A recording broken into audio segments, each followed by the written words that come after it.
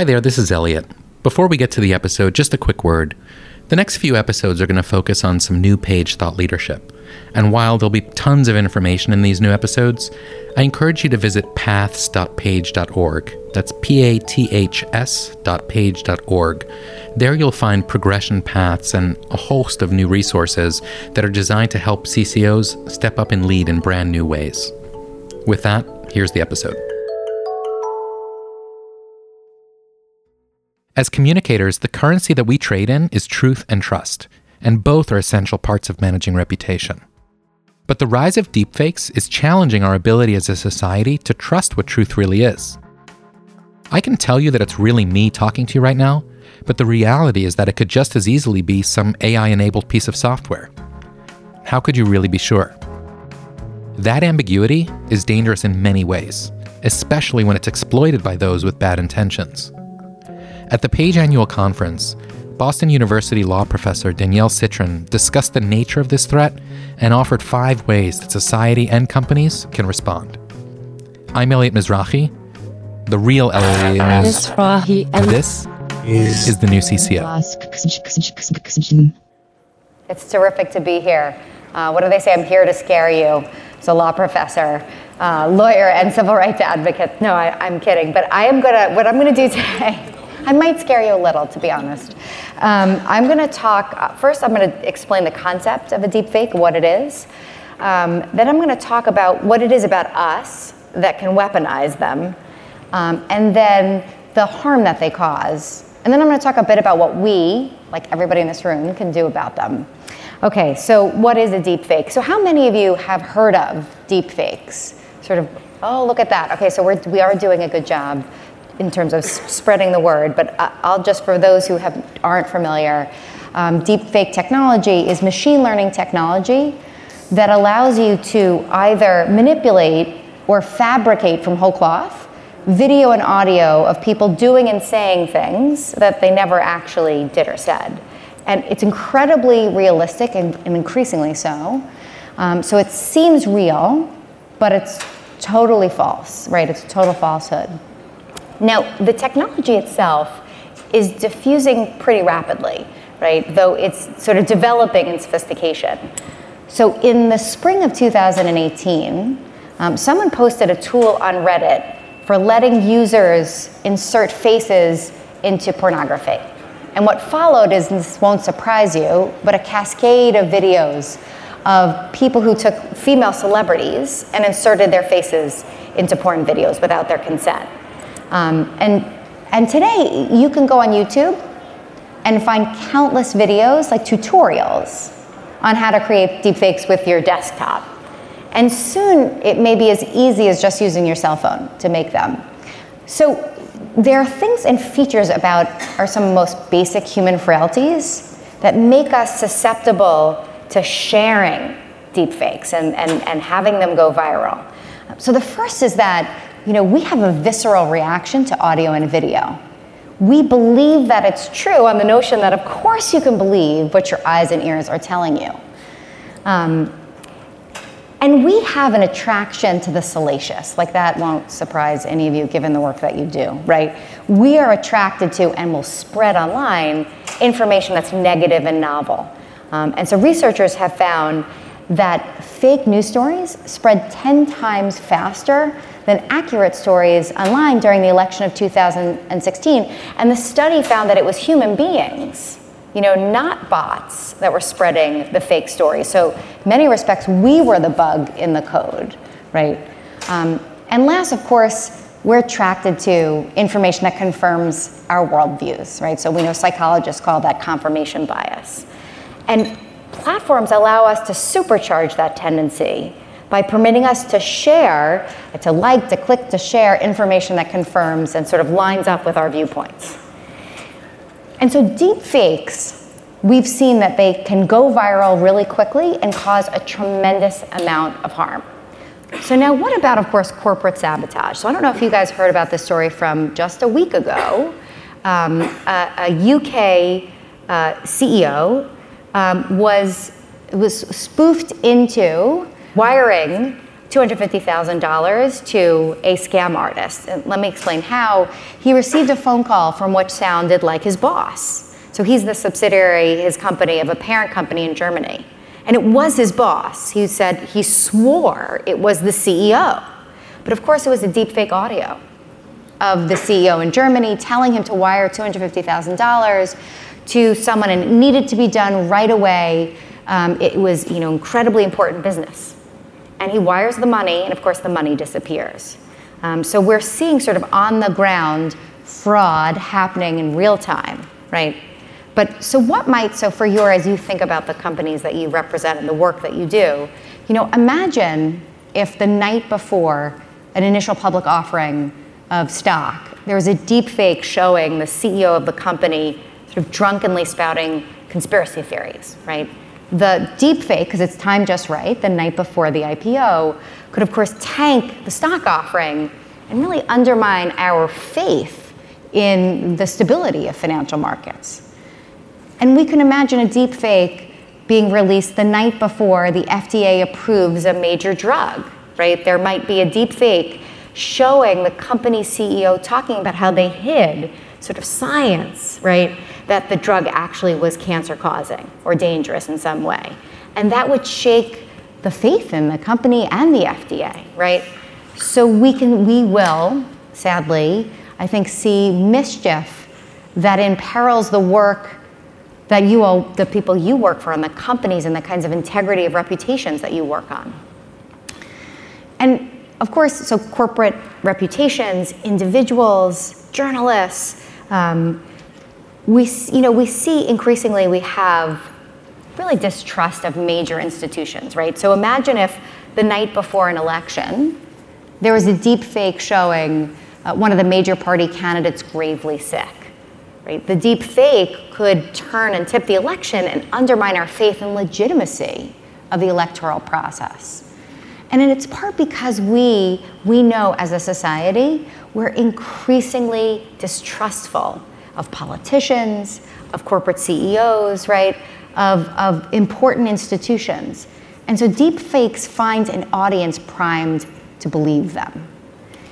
And the truth is on the line as well, right? So technologists expect that within the next 6 months, that it's going to be increasingly difficult, if not impossible, to distinguish between real video and fake video. So there's an arms race between generating increasingly sophisticated deepfakes and their detection. So really the question is, how can truth emerge in a deepfake-ridden, marketplace of ideas? Will we just, proceed along the path of least resistance and just believe what we want to believe? Truth be damned. And there's another peril too. Besides believing falsehoods, we might start disbelieving the truth. So we've already seen politicians invoke the notion of a deep fake by saying, that audio of me saying something really distasteful and offensive, that's just fake news. You can't believe what your eyes and ears are telling you these days. And it's that peril that my co-author, Bobby Chesney, and I call the liar's dividend. That liars will invoke the concept of a deep fake to avoid accountability for their wrongdoing. So of course, then the question is, well, what do we do about it, right? And unfortunately, there isn't a silver bullet. There's not one sort of path that we can proceed on to meaningfully address this problem. We have to throw a number, I always tell my students, let's throw a number of tomatoes against the wall and see what sticks.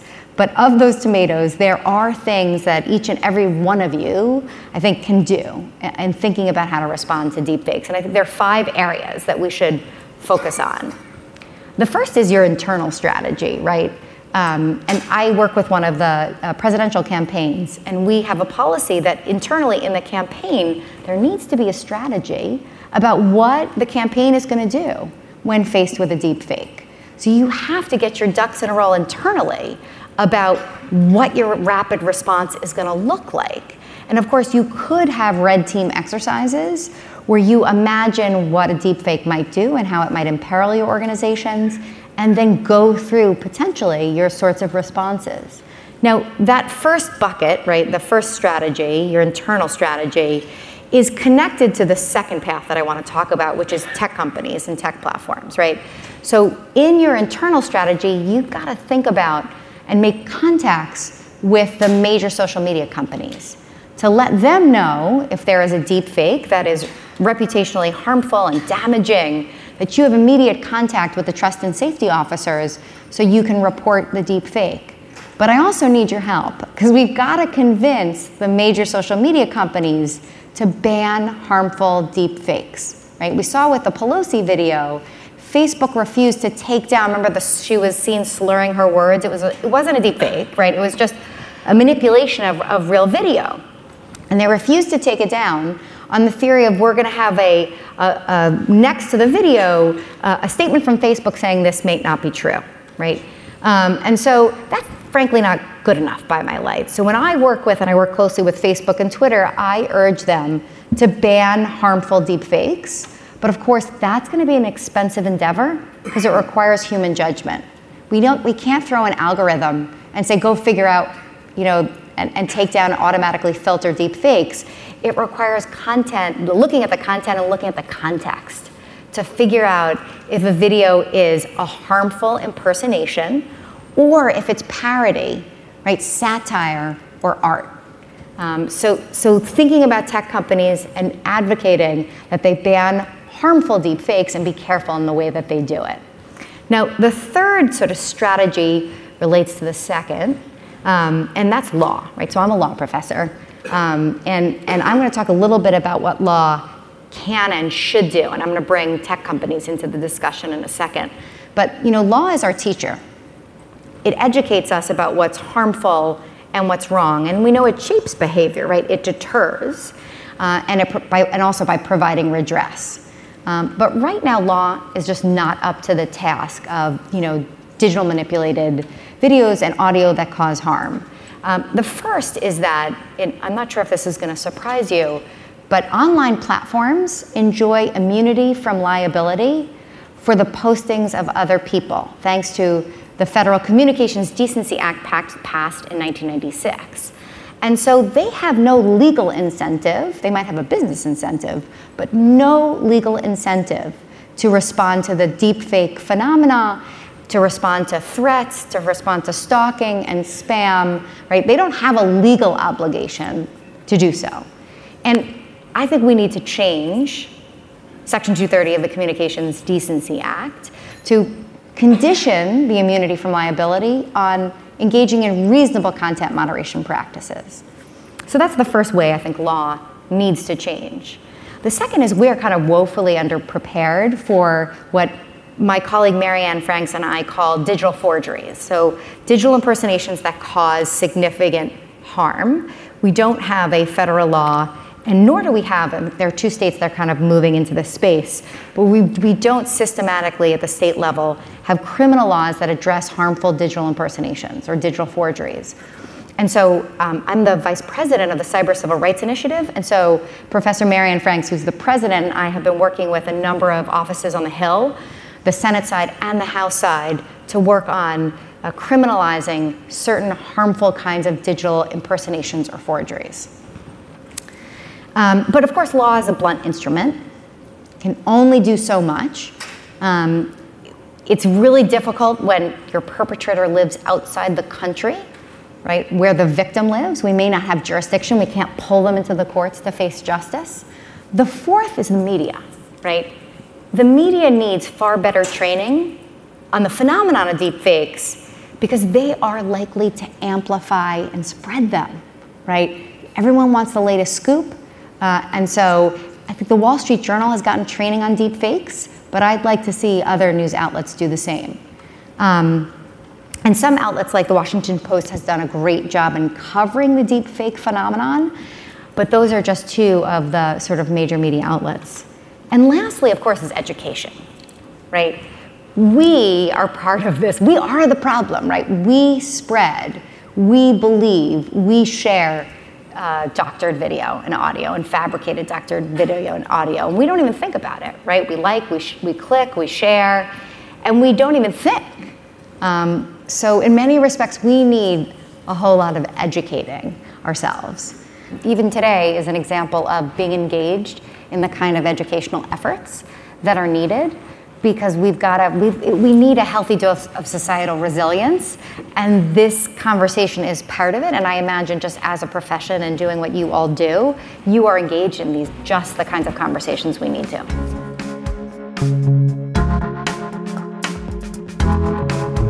If you enjoyed today's episode of The New CCO, be sure to check out our latest episodes and subscribe wherever you get your podcasts. While you're there, leave us a rating and a review. We want to hear what you think so that we can keep making this podcast more interesting and valuable to you. To find out more about what's happening at Page, please visit us at page.org. Special thanks go to Morning Consult and to Rivet Smart Audio, our podcast sponsors. Without their support, we wouldn't be able to bring this podcast to you. Thanks so much for listening. We'll see you next time on The New CCO.